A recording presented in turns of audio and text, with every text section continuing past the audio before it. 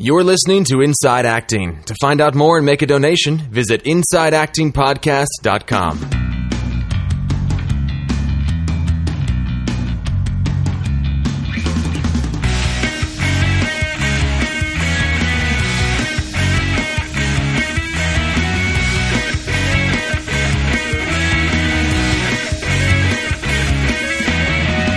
Hello and welcome to episode 32 of Inside Acting. My name is Trevor Elga. And I'm AJ Meyer. And on this podcast, we interview actors, directors, casting directors, agents, managers, filmmakers, anybody involved in the entertainment industry, and we package them up into this little podcast and we deliver it to an iTunes near you. And what we're trying to do with that, according to our website, is crack the code of the entertainment industry one conversation at a time. And those conversations include you, our listeners. So you're doing this like weird interpretive dance thing while you're talking. It's great. Why do you have to? This is an audio podcast. I can do whatever I want. No, it's cool. I just wanted people to know that you look a little weird right now. And I'm asking, why are you telling people that? there's like this scuffle. I know. Fighting. And to get in touch with us and put your bets down for who would win. It's Trevor, by the way. He would totally whoop my ass in a fight. You can visit our website, InsideActingPodcast.com, where you can find all the different ways of getting in touch with us. On today's podcast, we have part one of a two-part interview with an actor named James Leo Ryan. He's a guy who's become a friend of mine, and he's done a good, solid amount of guest star roles on just about every major primetime network television show you can imagine. So we're very excited to have him. He's going to talk about just being a working co-star actor and how he kind of created his life in such a way so that he can do that on a regular basis. It's good stuff. So make sure you stick around for part one of that.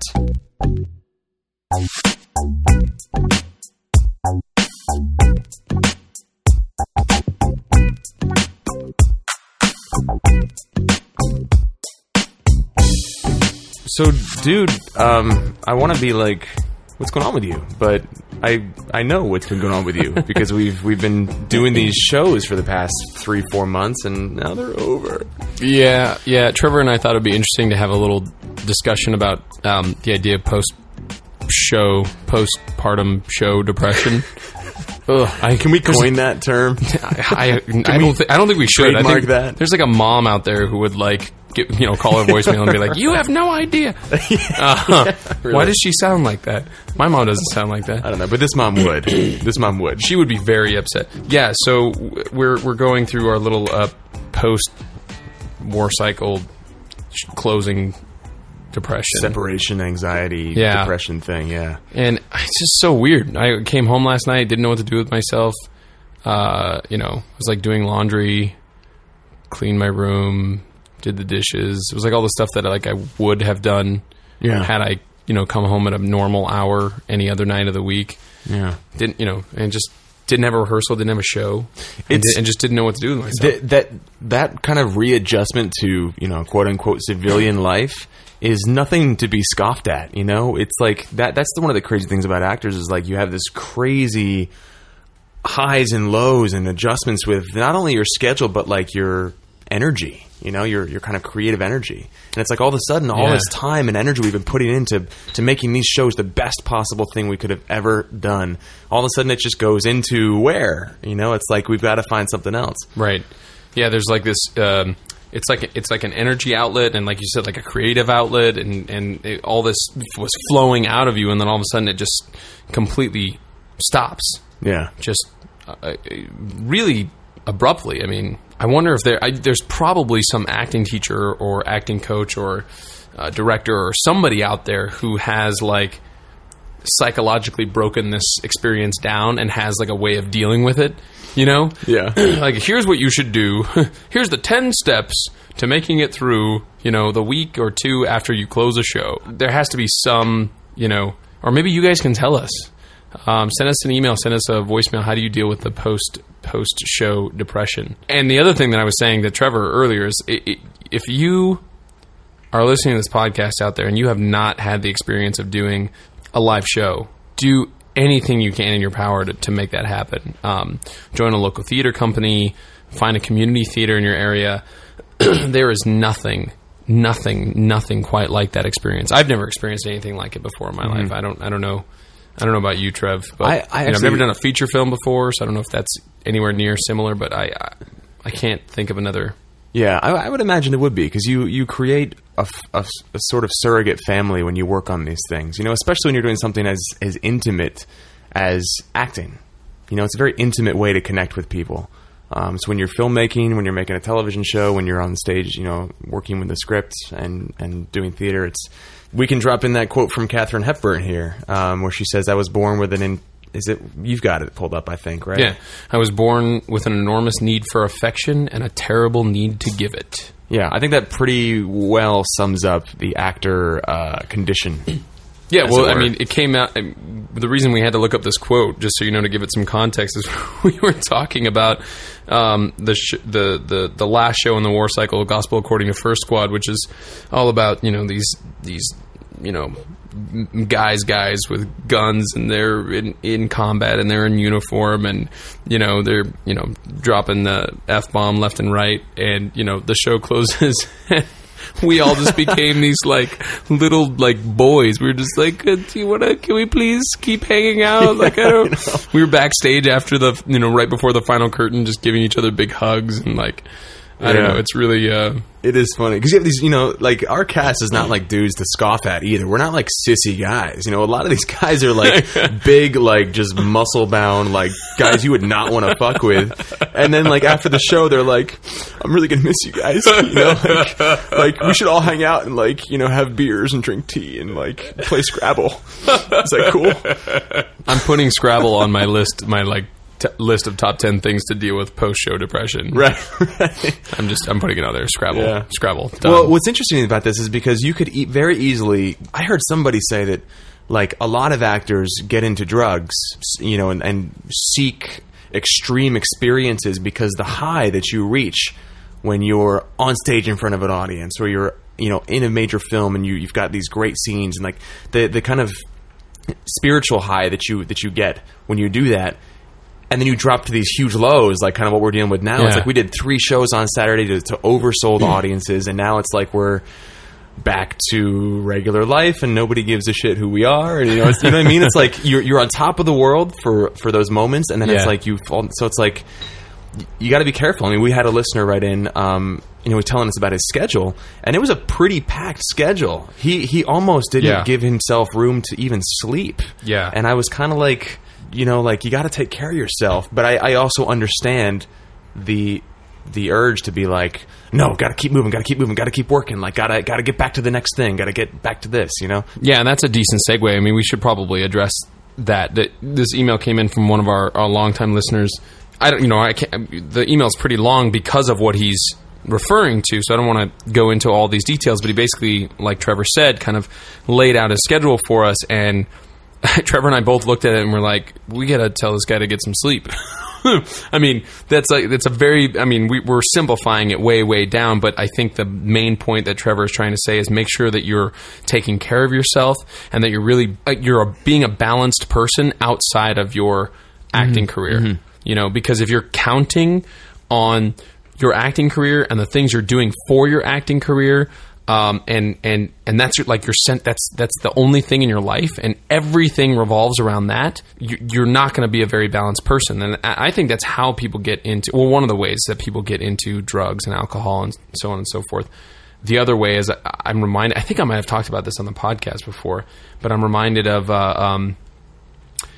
something I heard. I'm going to paraphrase it, but it was something I heard John Travolta say after Heath Ledger died, and I can't remember if John Travolta was on a show or something, but somebody was interviewing him and he was talking about it, and he said, you hear these stories like Heath and River Phoenix and stuff like that, and he said, I think what happens to actors very often is that they are the most sensitive citizens among us.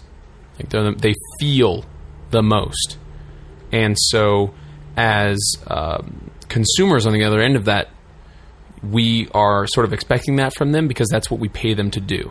We pay them to feel. Wow. We pay them to feel this, these certain emotions and go through these certain things, and that's what they're paid to do.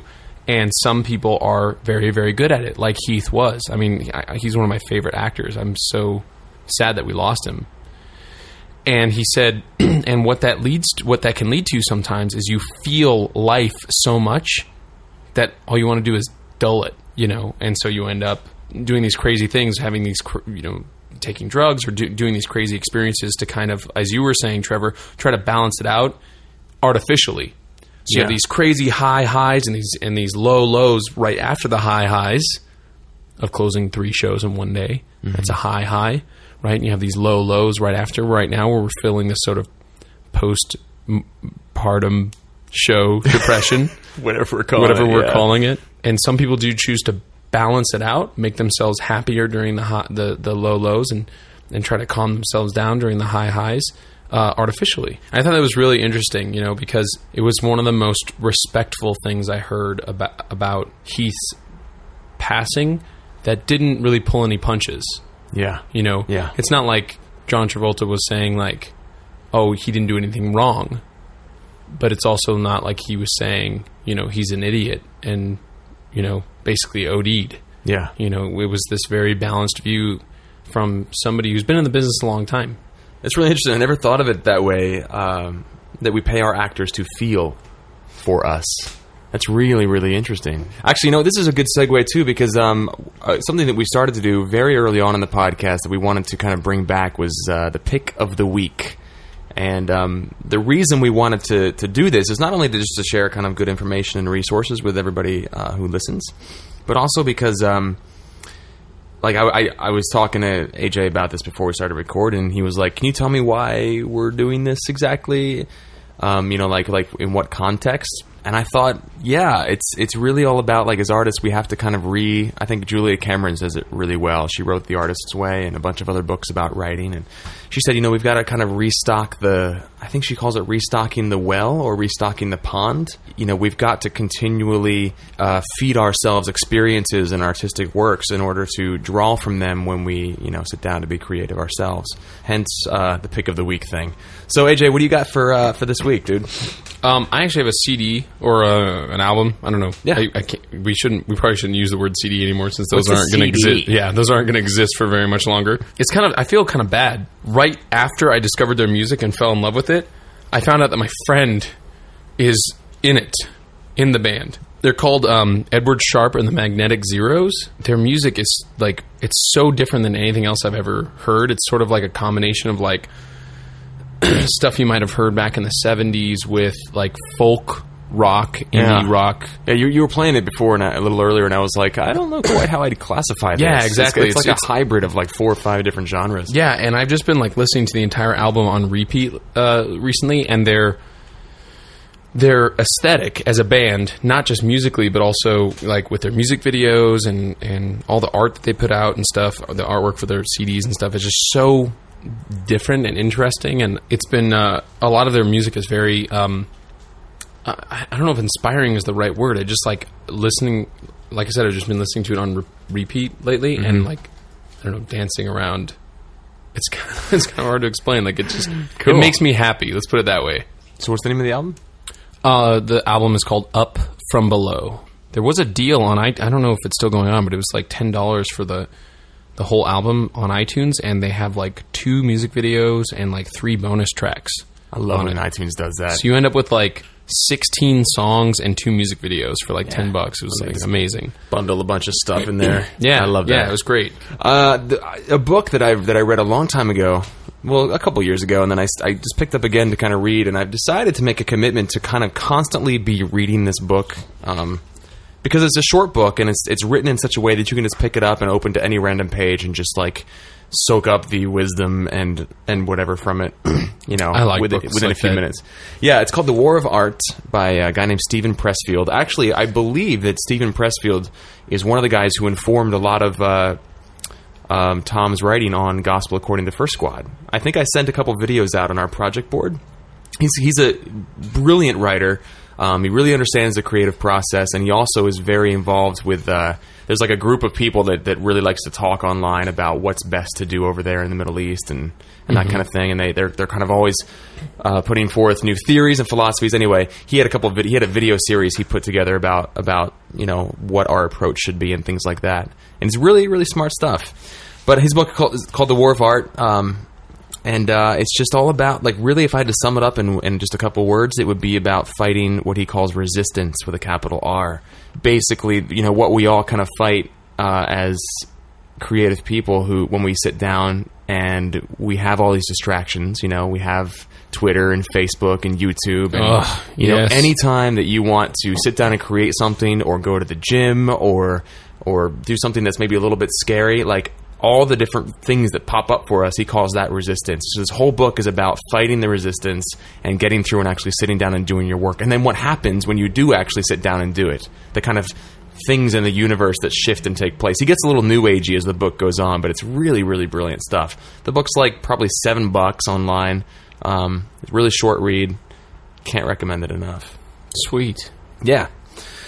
So on that note, should we just roll into this interview? Let's do this. Cool. So this is part one with actor James Leo Ryan, co-star extraordinaire. Extraordinaire. That's the word I was looking for. Extraordinaire. So enjoy this, and we'll see you guys on the other side.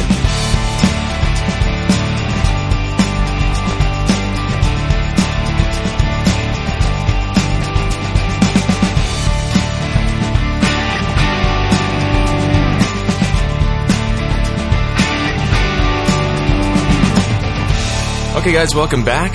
It's Trev, and I'm sitting here with James Leo Ryan, who's a friend of a friend, who's also an actor, who's got a nice long list of credits on IMDb, and who's been working pretty consistently in Hollywood for, Jamie, would you say like the past 7-8 years now? I would say yes. Yeah. Okay. Yeah. 2002 is when I really made the commitment to LA. Yeah, and it shows like on your resume or your IMDb. That's really where things start to kick in. And you've worked on The Shield, CSI. You were in one of the Species movies. Yeah, Species 3.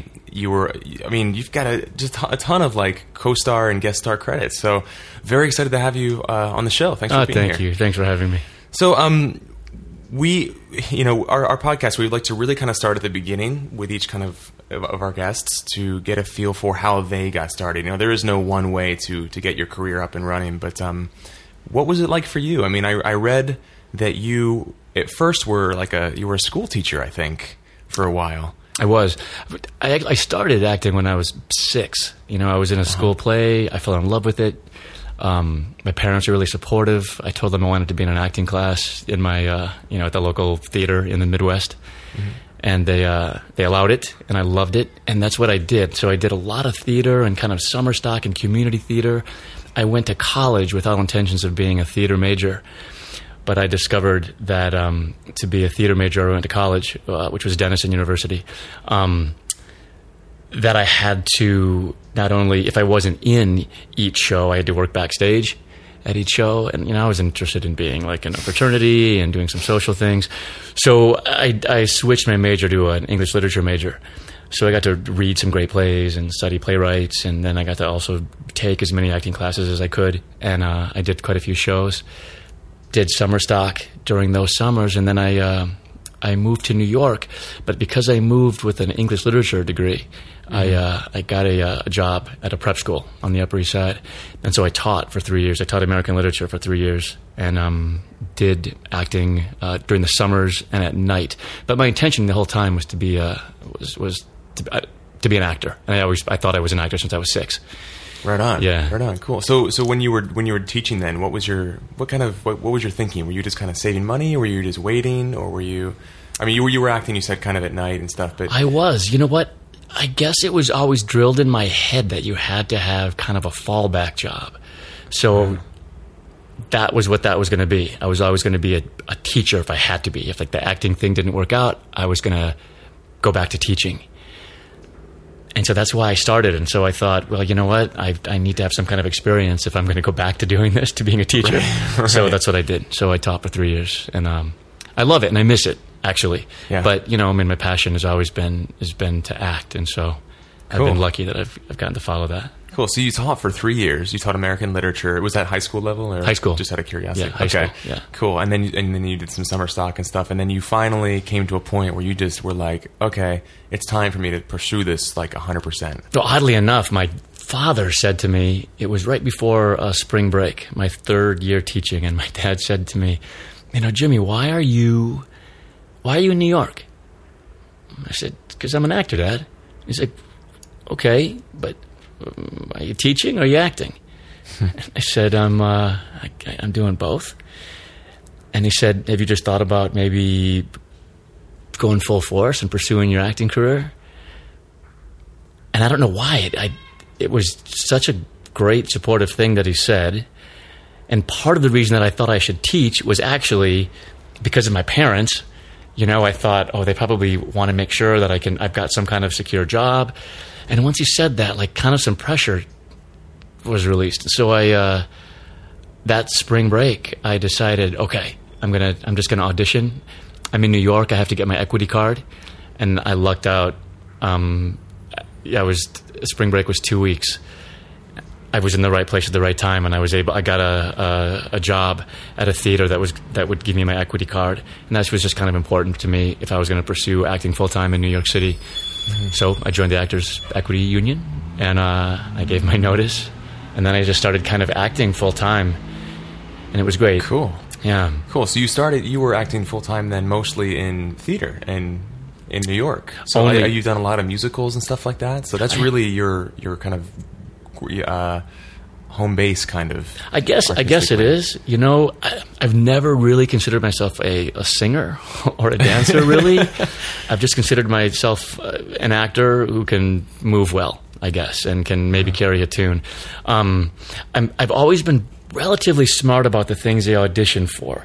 So actually, if you look at my resume, I've been lucky enough now to have some Broadway credits, and to look at them, shows like Les Mis, you'd be like, oh, this guy's a singer, or Showboat, oh, he's a legit singer. I'm not really. I just knew, I just saw the breakdown of what kind of characters they needed, and I got lucky, But, growing up, I did a lot of musical theater, a lot of plays, but strictly theater. In the back of my head, I knew I wanted to do some TV and film. I just wasn't sure when that was going to be, actually.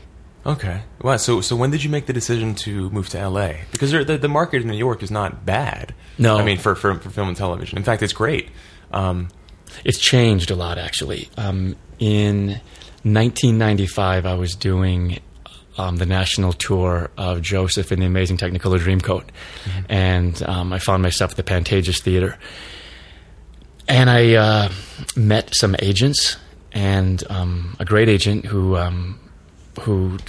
signed me. When I got that show, when I got Joseph, I went to an open call. I didn't have an agent at the time, and so I was lucky to get that gig. I did this tour. It was my first production contract, my first Broadway national tour contract, and I came to the Pantages. I'd been thinking in my head for the past, I was on tour for maybe 11 months, and I thought, I think it's time. I think I want to come to LA and maybe see what happens with TV and film.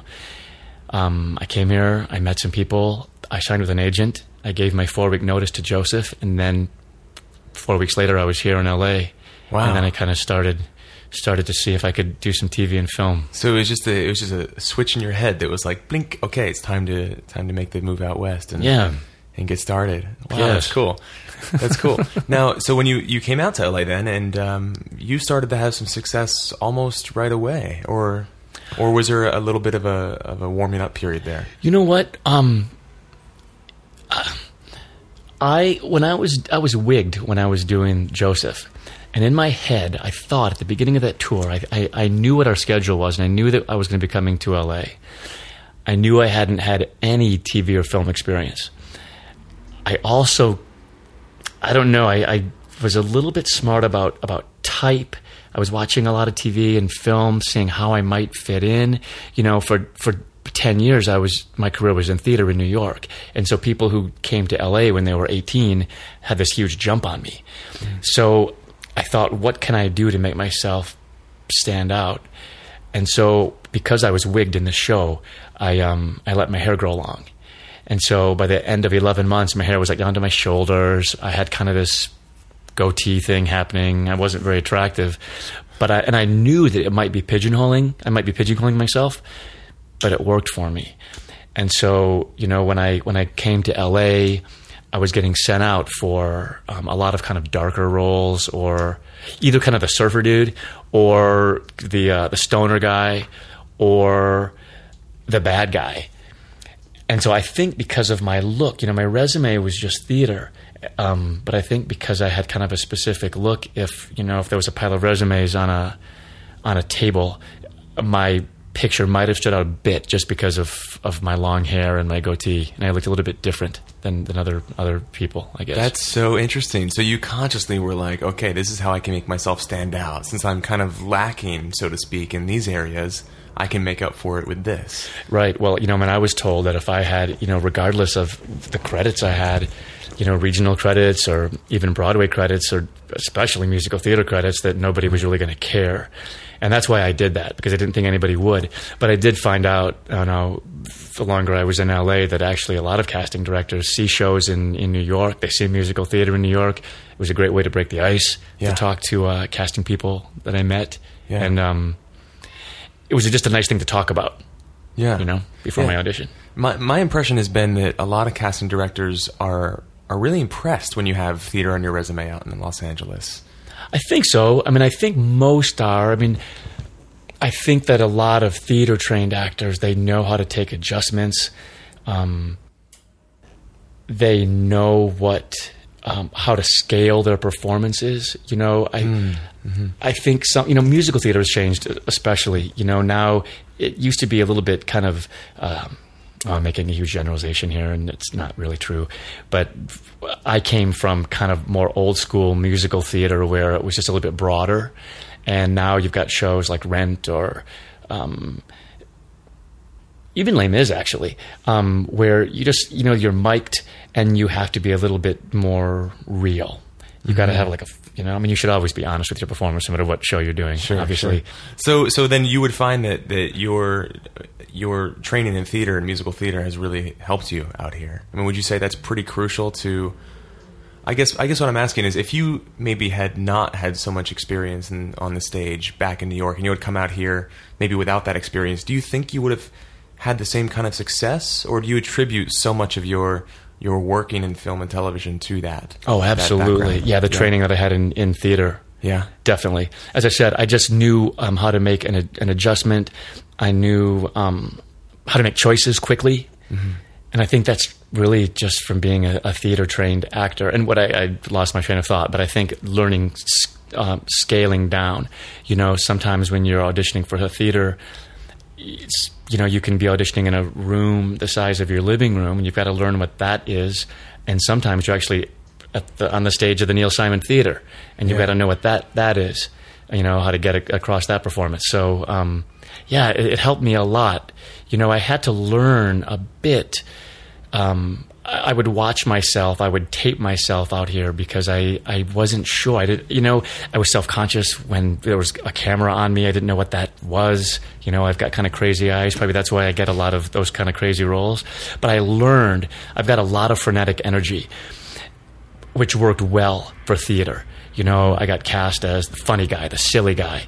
And out here, I tried to rein it in, but because even though my body might be not so frenetic, although usually I'm always kind of shifty or I'm moving around, my eyes can't always hide that. And it's interesting now that most of the stuff, if you look at IMDb, most of the stuff I do is that darker, kind of weirder stuff, which is a lot of fun. It's something that I never thought I could tap into. I never was cast like that when I was in New York, never with theater. So it's been fun to be able to do both. Wow. For a while, I cut my hair. I tried to kind of go back to more of a conservative, everyday man look, and I wasn't getting as much work, actually. So now I've got more of a shaved head, and I'm, the stuff I'm being seen for is kind of that same thing. But I'm okay with that. It's fun stuff, and right now especially, there's so many great roles and great guest stars on shows like Sons of Anarchy and True Blood and all these procedural dramas and the CSIs and Law and Order. Yeah. It's so interesting to me that you are so... I really like this because one thing that I've been personally that I've been kind of kicking around my head for a little bit is I've always really wanted to have an eyebrow piercing. I don't know why. I've just always wanted to do it. And I've talked to some people about it. And the earring, like I'm kind of just like, I've kind of wanted to go a little bit more grunge just because like I feel like that's a bit more of who I am. And people listening to this are probably like, that's so superficial. But I've shied away from it because a lot of people have said don't limit yourself with your pictures, and your acting and stuff like that. But then there are other people who say, no, man, be who you are because that's going to make you more specific and they'll see you for those roles more often. And it sounds like that's kind of where a lot of your focus has been. It's been like, okay, cool. Like, what can I show them so that I can kind of nail those parts? Well, exactly. I mean, I'm never going to be that upscale leading man, quote unquote leading man thing. That's just not how I look. I've got kind of a pronounced nose. Like I know what my look is, and I watch enough TV to kind of see where I fit in, even with commercials. I'm not going to be the guy selling for Jaguar. I might be the dude that sells Jeep. For me, it's worked being specific. As actors and as trained actors, we know that we're capable of doing so much more. Mm. But out here especially, you said the word superficial. I just know, I don't know if it's superficial, but I know that the minute you walk in, they're eyeing you from head to toe, and it's your look. And, no matter what kind of education I've had or my schooling, this is how I look externally.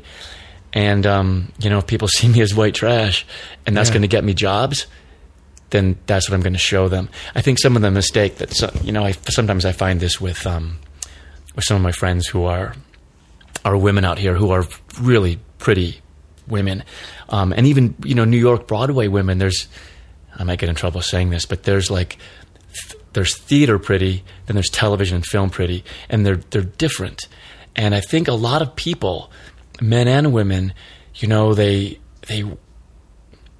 beautiful face out in LA is a dime a dozen, and just like a beautiful voice auditioning for Broadway is a dime a dozen, and that used to intimidate me at first. But I guess just because I'm a little bit older and I kind of know who I am, I've tapped into kind of that part of me that I didn't even know I could play, that darker part of me. I'd like to do more than that. I know I'm capable of doing more than just that dark, crazy white trash thing. But, and hopefully as I get older, my type might change. But right now that's where I am. And so I'm going with it. If it's getting me work and it's really interesting work, and that's what I love. Yeah. So, as far as like your piercing, I mean, the interesting thing about your look, I don't know if the people who are listening to this have seen pictures of you, but you've got quite a leading man look, square jawed. But there's something really interesting about having a grunge thing to that. Yeah.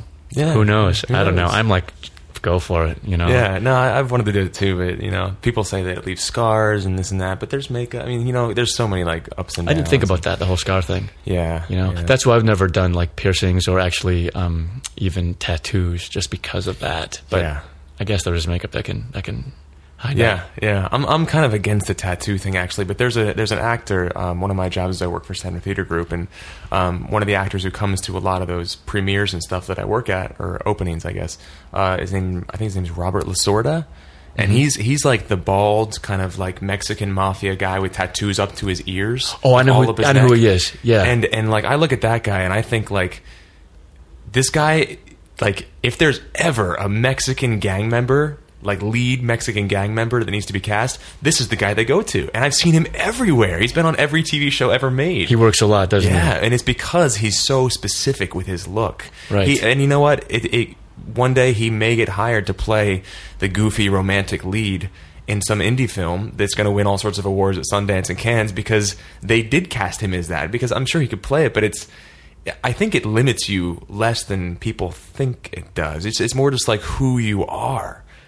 You know what I mean? I think so too. I mean, Yeah. Absolutely. And I think bottom line is just what kind of job you do. You know, if someone doesn't know you and you go into their office and they see you as this certain thing, and you know, and for me, because innately I'm not really dark, as I said before, I've kind of got more of a frenetic energy, a little forward, and sometimes I have to like pull myself back before I even step into the room, because I can't kind of walk in and say, "Hey, I'm Jimmy, how you doing?" and then all of a sudden be like actor, dark guy. So I oftentimes when I come in, I kind of bring that energy with me, which has worked for me for the most part. But, you know, then it's important to know that that's not really who I am. You know, I want to get the job. But I think that, you know, even if someone books me as because I have a specific look, then it's about doing a good job with that and getting to know people. Then they can see this whole different side of you. Oh, yeah. So, yeah. And that's really interesting because, I mean, because this is a great segue because we're getting to now, like, just the slew of co-star and guest star roles that you've had on all these great primetime network TV shows. But something we get on the podcast a lot is people have questions about auditioning and, you know, the kind of mental approach to all that. And you just said, like, sometimes I'll bring in this kind of dark energy with me, but I also want to show them that I'm a good person to work with, you know, because I think that's probably, in my experience now, I'm learning that's probably 60-65% is just, okay, is he going to be a problem on set or is he going to be a cool guy? Right. You know, it's less about what you can do and more like, does he look right for it, and is he going to be easy to work with? Is he coachable, really? Right. You know? I had an audition for a guest star on a show called The Job out of New York City, and it was for this junkie, and it was a great thing, and the casting people didn't know me in New York, and I'm not one of those guys that is like goes into the audition waiting room like all angsty and like, you know what I do? I sign in, then I kind of leave because I kind of don't like that energy around me. These actors who are like all preparing and like that kind of thing. I mean, everyone's got to do their own thing. Like I get that, but I try to do that work before I get there. But I'm just not one that is can. I got to pace. I can't like really sit with a bunch of people who are chatting before the audition. I've got to kind of still kind of keep in my head what I'm going to do. But for this one in particular, it was this junkie, and I had quite a bit of material, and so I signed in and I walked out of the space. And when they brought me in, they didn't know me, and it's such kind of it's a fine line, you know. I want to show them that I've made a choice as the actor, and I did make a strong choice, and I was kind of freaky when I went in there. And, you know, normally I would never, ever meet someone and say, "Hey, what's up, bro?" Like I would never, that's not me. But I just felt like in this case, I had to kind of do that. It was maybe a risky thing, you know, they're going to be like, "Oh, who's this dude?" Like, you know, or "This guy's weird." And so I did my audition, I finished, and then I kind of took the curtain away, and I said, you know, "Hey, thanks you guys. Thank you so much for seeing me." Then there was kind of like this sigh of relief, and you know, then they spoke to me. He's not really a psycho, junkie, crazy guy. And then they talked to me, and I got lucky and I booked that one. Awesome. But it's tough going in, you know, and it's equally tough when someone does know you and you've got to come in because, you know, I'm a character actor. And it's like, God, you want to make it organic as possible. And if you're doing something a little bit outrageous, that person behind the table, if they know you, it's like, how do you make this really organic and not take them out of the audition by saying, "Oh, he's acting now. Right. Oh, doing that's this a good thing." How do you deal with that then? I mean, like, when is it just it's a audition by audition type of thing that you kind of just gauge, and sometimes you get it right and sometimes you don't? Yes. Yeah, exactly.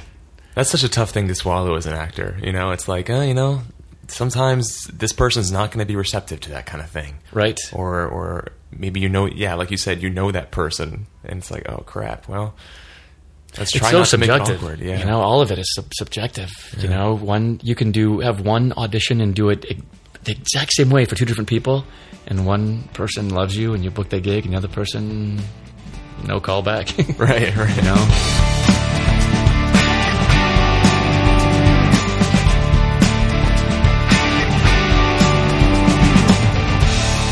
All right, welcome back. Hope you dug part one of our interview with James Leo Ryan. We'll be back next week with part two And then we got some really exciting stuff in the works for some upcoming episodes. Oh, yeah. So if you're not a subscriber, you should go and subscribe now. I think that about does it for episode 32. I mean, it's kind of like this weird kind of like we're sad episode, but hopefully you guys got some good stuff out of it. I would love once again to hear people's thoughts on what they do for their post-show partum depression. Yeah. How do you organize your life after it's been so organized, and all of a sudden you have all this free time and energy just open up? What do you guys do? Yeah, give us some ideas to hear about that. Give the other listeners of the podcast some ideas. Yeah. That would be really cool. Yeah. And you can do that. Look at that segue. You can do that by sending us an email at insideactingpodcast@gmail.com. Leave a comment on the website at insideactingpodcast.com. You can shoot us a comment on Facebook. We are just search for Inside Act on Facebook, and you can like us there. You can follow us on Twitter at twitter.com/insideacting or our individual accounts. I'm twitter.com/digitalactor. I'm twitter.com/Trevor Algot. You can send us a voicemail. We always love receiving those. Our voicemail number is, of course, 1-213-2-ACTORS. That's 1-213-222-8677. You can leave us a review on actorrated.com. You can leave us another review or a different review or the same review with 5 stars attached to it on iTunes. Yep. And lastly, but not leastly, you can buy us a bagel. We just added this in the last episode. Or what is it? Bagel lunch bagel podcast? Coffee lunch podcast. Those are the four tiers. There's 4. Yeah. Bagel coffee lunch podcast. Yeah, we have a couple different ways now for you to contribute to the podcast in a very tangible form. I.e. monetarily. So you can make a donation for any amount. If it's 10 cents, great. If it's $10, great. If it's whatever amount you want, or we set up a recurring monthly subscription. So now if you guys really get a lot out of the podcast and you want to kick us $3, $5, $10 on a monthly basis, right above the donate button on the website on the right hand side is a little monthly subscription button. You can cancel at any time. And remember, all these expenses you can write off as education expenses if you're an actor, or even if you're really just anything in the entertainment industry. Well, it's a donation. Well, and a donation is just a donation, right? I mean, but we don't have like there's a special status. Right. You have to be a 501c3. Yeah, so you have to be an actor or something.